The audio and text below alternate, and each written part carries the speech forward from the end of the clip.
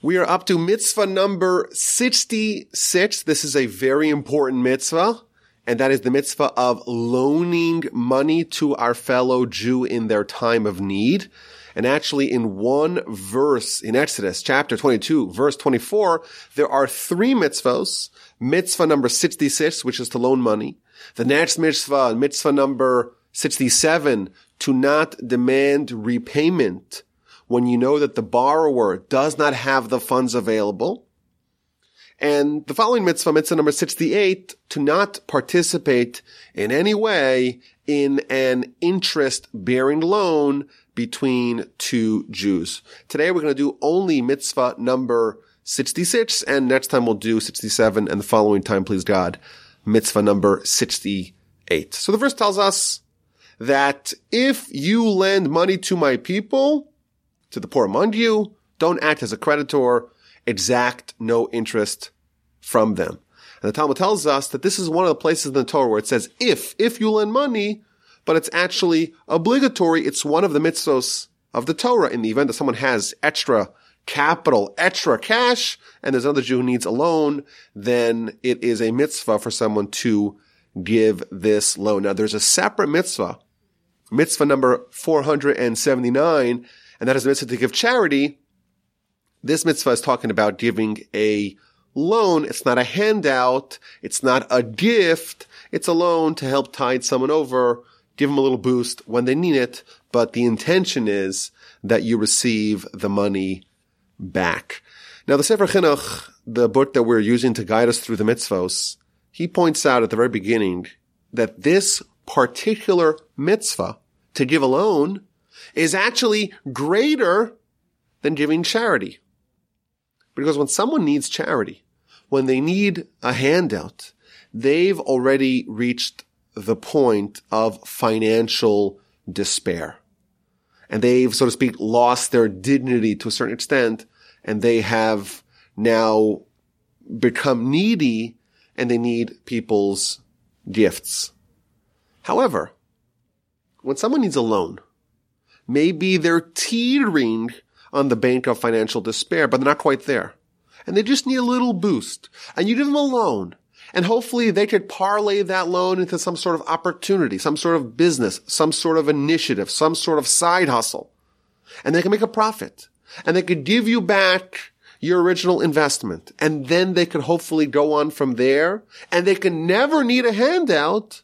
By giving someone a loan, you could actually not only solve a problem, but prevent the problem. And therefore, it is much greater, we're told over here, than even giving charity.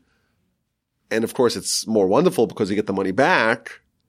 But it's a beautiful mitzvah here that we should try to help someone before they need a handout, allow them to save face, allow them to earn a profit with dignity.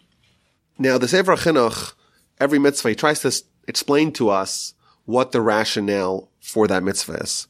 And as we know, and as we've mentioned numerous times, we don't believe that we know the actual reason why we have a mitzvah. The actual reason why we have a mitzvah is because the Almighty tells us to. Nevertheless, we're encouraged to try to make it more meaningful and relevant to us by trying to study and explore and examine what is the reason for this mitzvah. What do we gain? How do we get transformed by doing this? And he says this is an idea that he revisits many times in his book, that this particular mitzvah achieves the goal of creation.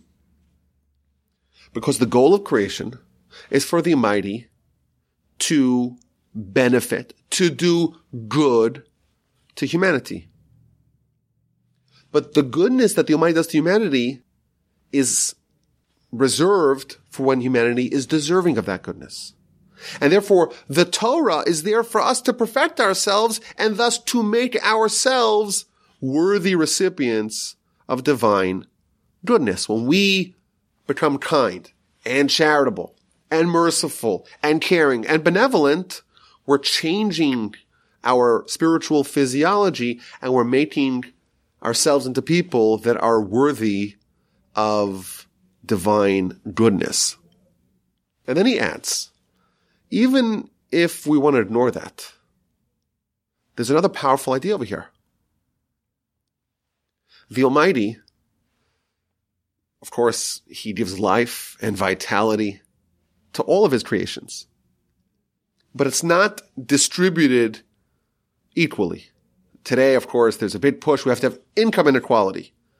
The Almighty does not believe in income inequality.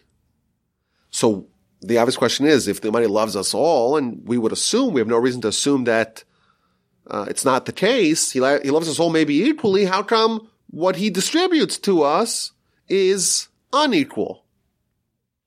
So what the Sefer Chinuch says, based upon the Talmud, that part of the Almighty's kindness is that He hires us, so to speak, as His partners. And He says, you know what? I do want to make sure everyone has all their needs taken care of, but I want to do it in a way that creates a certain interdependence between humanity. And I want to do it in a way where certain people are going to be given a larger slice of the pie, so to speak, with the intention that they're going to be the Almighty's partners and help distribute that for Him. We are going to do, so to speak, the last mile of the Almighty's delivery of His goodness to humanity. And he adds another point. Why does the Almighty make people needy? So that other people can become the Almighty's partner to help uplift them. And then he gets a little sidetracked, so to speak, or goes off on a tangent to discuss this question. Why indeed is there ever a need for charity? Isn't a charity a glitch in the system? Isn't charity, by definition, an instance where someone does not have what they need? Why would the Almighty not give everyone what they need? And therefore there would be no reason, there would be no need for charity at all. So he said one point, and that is the Almighty wants us to be partners with Him. And the Almighty wants us to recognize that whatever we have is from God, and therefore we have to be good, just stewards of what He gives us, and we have to fulfill His will. And if His will is that we help others, then we do that as well. But he also adds that when the Almighty withholds blessing and goodness from a person, that's also something good. Because that's a lesson. And that's an encouragement for that person to rectify the ways. When the Almighty withholds a benefit from you, it's a message and it's a lesson. And it's coming there to teach you that the Almighty is a little bit disappointed with you, and hopefully you will use that opportunity to say, okay, well, how can I rectify my ways? And how do I get, so to speak, on the Almighty's good side? And that is a great boon to you because it can help you hopefully reorient your life decisions and hopefully improve yourself. And then he references an interesting debate that is featured in the Talmud in the book of Bava Basra, page 10a. And the Talmud quotes a debate that happened between Rabbi Akiva and the Roman governor whose name was Turnus Rufus. And the Roman governor said to Rabbi Akiva, imagine there was a king who had a servant, and the king got angry at the servant. And he incarcerated him. And he declared, no one should give him any food. And some good Samaritan, if you will, went and gave him food and gave him something to drink and sustained him. Wouldn't the king be angry at the person who directly disobeyed the will of the king? So too over here, the king, God, decided that people should be lacking, people should be wanting, people should be poor. People should lack the basic needs that they need. And you're going to give them charity? And you're going to give them loans? Aren't you directly disobeying the king's instruction? So Rabbi Akiva responded, says, no, you have the example, the analogy incorrectly. This is not a king who incarcerates his servant. This is a king who gets angry and incarcerates his own child and makes a declaration No one should give him any food. No one should give him any water. And some good Samaritan, if you will, goes and gives him food and water. Ultimately, the king loves his child.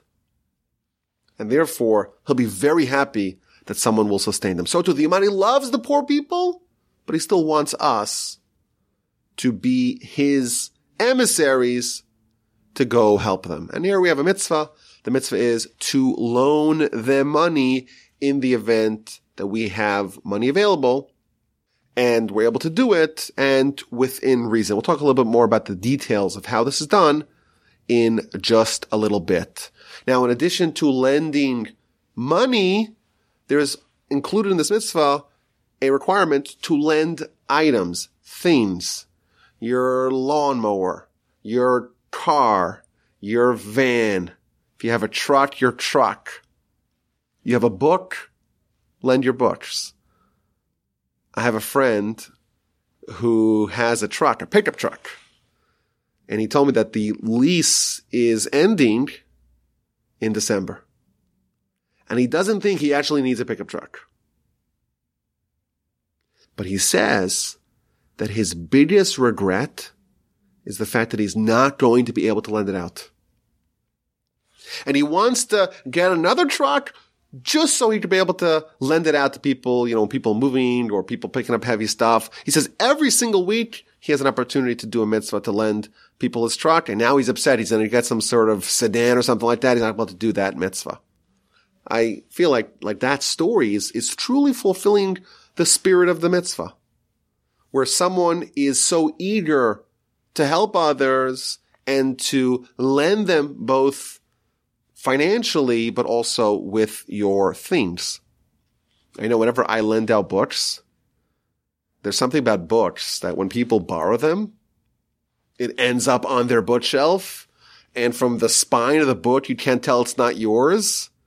And people forget about it and they don't look at the front flap and they just assume that it's part of their library.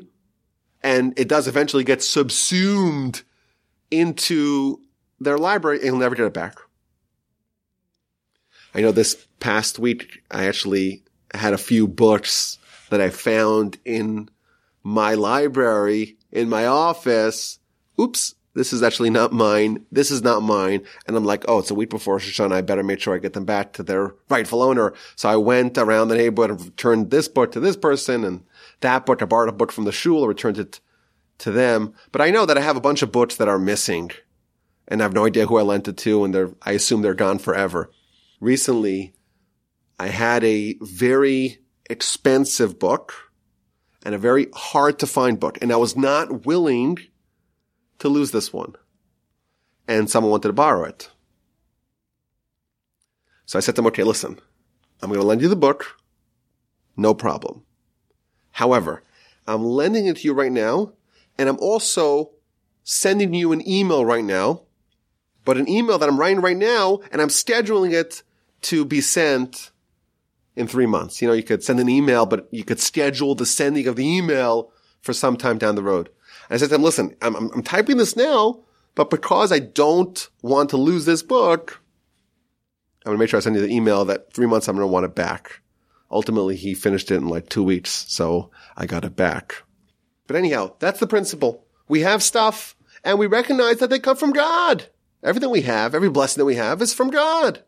And the money is telling us that the reason why he gives us more than we need, or one of the reasons is because he also wants us to develop warm relationships with our friends and to acquire good characteristics of kindness, of generosity, of empathy for other people. And that means lending them both money when they need it and other things when feasible. Now, of course, we don't have, or at least most people don't have, unlimited funds. And a major component of this law and the details that we're told about this law in the Talmud is to try to figure out, okay, what's the hierarchy of recipients? Suppose you have a fixed amount of assets, of money, and you want to lend it out. Well, 2 people need it and only 1 person can get it. What do you do? So we're told in the Talmud and the literature that there's a certain hierarchy. if you have a Jew, one of your brothers, of course, that comes before a non-Jew. What about if you have a business and your business is to lend your money with interest to non-Jews? We know we are not allowed to charge interest to loans, to Jews when we give a Jewish person a loan, but to non-Jews we can. Must I forfeit my potential profit of taking this money and lending it to a non-Jew with interest and give the loan to a Jew, interest-free? And the answer is, of course, it depends. If someone's livelihood is loaning money with interest, then they are not required to stop loaning money with interest to Gentiles in order to loan money interest-free to a Jew, but otherwise we would still give it to the Jew interest-free before the non-Jew with interest. Now, this mitzvah is framed as lending money to the poor, but this applies as well, we're told in the Talmud, also to the wealthy. Even the wealthy, sometimes they need liquidity, they are leveraged. It's still a mitzvah to lend the people that have a lot of assets, but they need something a little bit more liquid. But of course, you have a poor person and a rich person, the poor person gets precedence. What about men and women? So again, we're told quite interestingly, if they're both poor, then the woman goes first. If neither of them are poor, they're both rich, then the man goes first. What about if there's a poor person who needs food and there's a poor person who needs clothing? The person who needs the most basic need, food, comes first. If you have relatives, they come before everyone. If you have neighbors, they come before people who live far away. If you have a Torah scholar, that person takes precedence before an ignoramus. A Kohen comes before a Levite, who comes before an Israelite, etc. There's lots of details, but there is a fixed hierarchy. Now, the Talmud tells us something really interesting. The Talmud says that if someone does not loan money to other people, then it's akin to them doing idolatry. Now, of course, that's a very weighty accusation. And the obvious question is, what does idolatry have to do with refraining from loaning money to your fellow Jew in need? So some of the commentators speculated that at its core, this mitzvah is about having faith in God. To know that the Almighty gave you everything that you have, and if He tells you to do something, and that's a mitzvah, you have to realize that you're not going to lose out. But when someone says, I'm not willing to risk it, in effect, they are abandoning God. Maybe they're embracing the foreign God of silver and gold, but they're certainly not behaving with the palpable recognition that it's the Almighty who gave them everything that they have.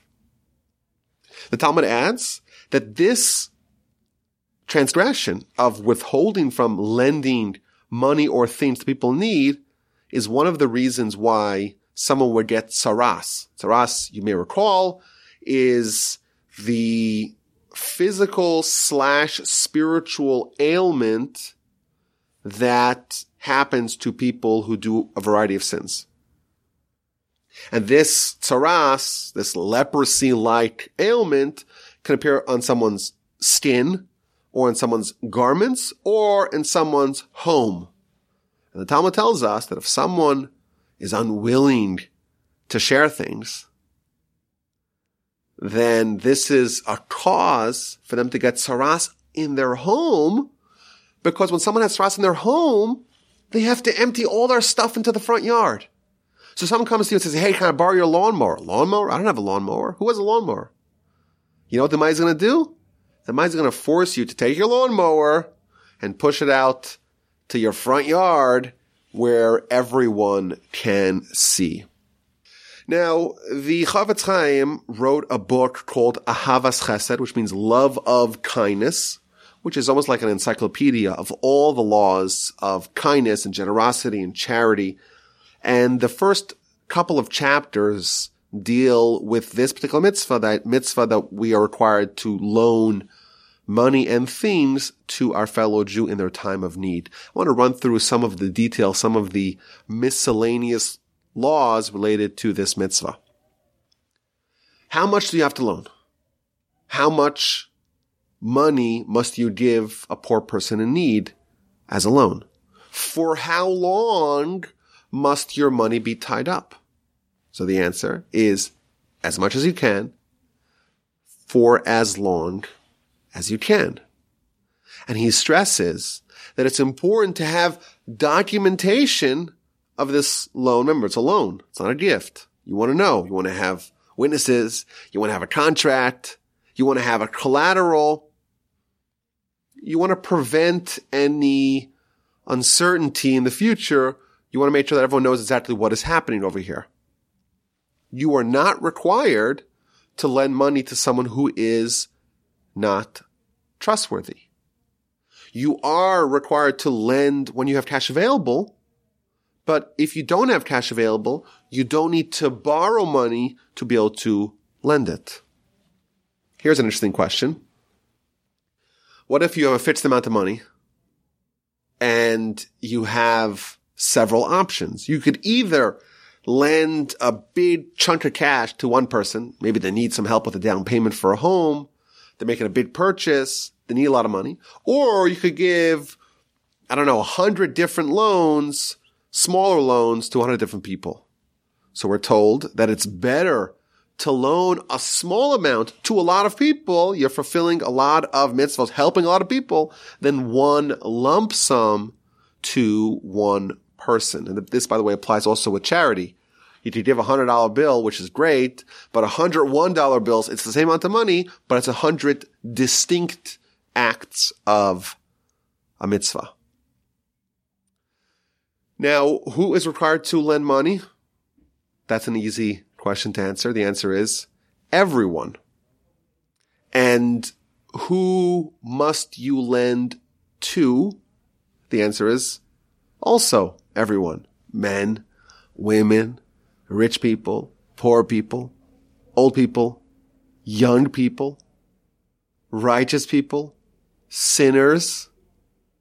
Even if there's a sinner who continuously violates the Torah, so long as they believe in the basics, the 13 principles of Judaism, and they're not violating the Torah out of spite, no one's perfect after all, you're required to lend to that person as well. However, if the person says, I need this money to go do a sin, then it would be prohibited because you cannot aid someone to do something which is a sin.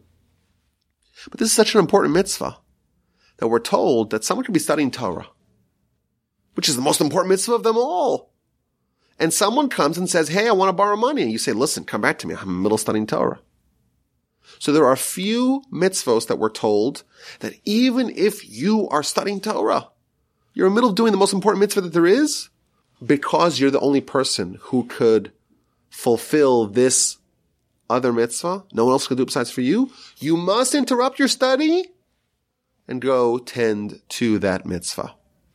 You're studying Torah. You're the only person that has the cash available. You're the only person who can do this mitzvah. You have to stop, get the witnesses, get a contract, get the collateral, lend the money, and then once you're done, go back to your study.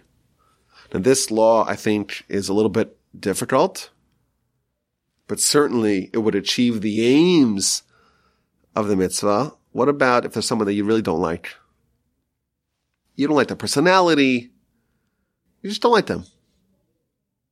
Must you lend them money? And again, we're told that you have to treat them the same. They're a fellow Jew. They're your brother. And you know what? Not all siblings love each other, but you're still blood. You're still relatives. And therefore you are required, if need be, to help them in their time of need, and don't refrain and withhold from loaning them money or things if you dislike them on a personal level. Again, provided that they're righteous, they're a good person. It's not someone who's using it for a sin. Outside of those situations, you're required to give them the money even though you personally dislike that person. remember when I was in high school, I had a funny episode. It just popped into my head when I was thinking about lending money. So our high school was situated on a large yeshiva campus that housed a bunch of different yeshivos. And one of the yeshivas that it housed was a yeshiva dedicated to students who didn't have a very strong background in Torah learning. They were newcomers. And so we all shared this campus, but in the main building of this campus, they had vending machines. And we would go to buy a soda, buy a snack during the break time to the vending machines. So I remember I was 10 cents shy of what I needed. And I remember there was this gentleman, he was part of the other yeshiva, and he was, I think it was Russian. That's what my memory tells me. He was Russian. And I said to him, can I borrow 10 cents? So he says, sure. He pulls out a dime, gives me a dime. And he says, okay. He pulls out his Palm Pilot. That's how long ago it was. He pulls out his Palm Pilot. He says, okay, what's your name? So he writes down my name. 10 cents, right? And then he says to me, I will never forget this. He says to me, what's your phone number? I remember thinking, this is not so long ago. This is not when 10 cents was really $100. It still costed 25 cents to make a phone call. I said to him, I promise you, I'll get you back your 10 cents. You don't need to call me. And indeed, I paid him back. I just remember that was a funny story. So I think it's a good characteristic to try to train ourselves in. And again, the principle is the Almighty wants us to be good people, to have warm and close relationships between us and our brethren, our family members, if you will, literally and figuratively. And if they need some help, they need a boost. And you know what? They could be a poor person and they're kind of vacillating. They could go both ways. They could become someone who becomes needy, someone who's on the public dime because they're poor and they're on welfare. And then you may have the ability to help prevent that. And therefore we're told in this mitzvah, Im kesef talves ami, and we're told this is a commandment to lend money to your brethren, to the Almighty's nation in their time of need. And the next mitzvah we're going to learn about is, okay, you lent them the money, now what? What does your relationship look like after you've loaned money to someone? And what are the conditions of that loan? It's got to be interest-free, as we shall yet see in mitzvah number 67 and 68.